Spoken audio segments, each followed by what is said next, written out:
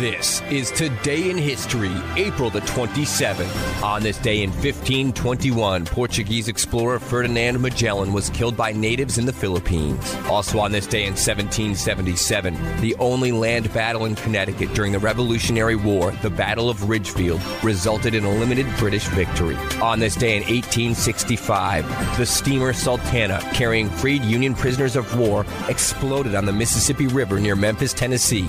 Death toll estimates vary from 1,500 to 2,000. In 1941, German forces occupied Athens during World War II. And on this day in 1950, Britain formally recognized the State of Israel. Also on this day in 1978, 51 construction workers plunged to their deaths when a scaffold inside a cooling tower at the Pleasants Power Station site in West Virginia fell 168 feet to the ground. Workers on the ground ran through the shroud of dust and into the tower.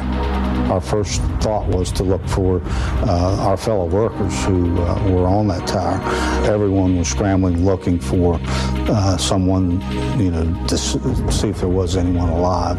And of course, in the end, there wasn't anyone.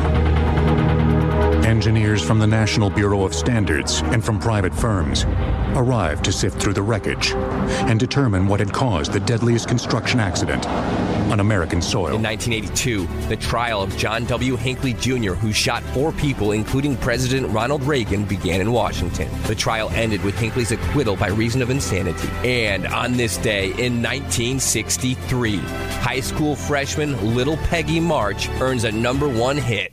I will follow him wherever he may go. On April 27th, 1963, Margaret Ann Marie Battavio's very first single, I Will Follow Him, reached #1 on the U.S. pop charts. With her 15th birthday only 6 weeks behind her and 3 more years of high school ahead of her, the singer, better known as Little Peggy March, became the youngest female performer ever to top the Billboard Hot 100. But she'd never crack the top 10 again. Financial exploitation by an unscrupulous manager and a string of disappointing singles thwarted Peggy's efforts to capitalize on her early success. But if this sounds like the familiar start of a depressing episode of VH1's Behind the Music, think again.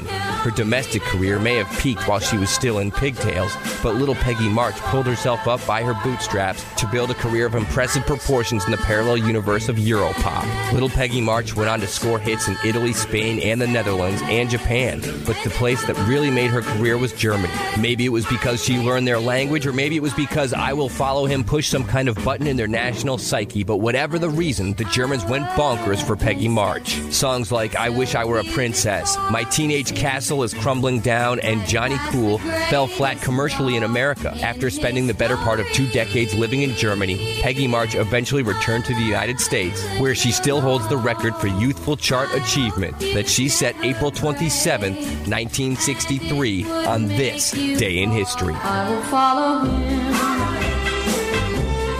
him wherever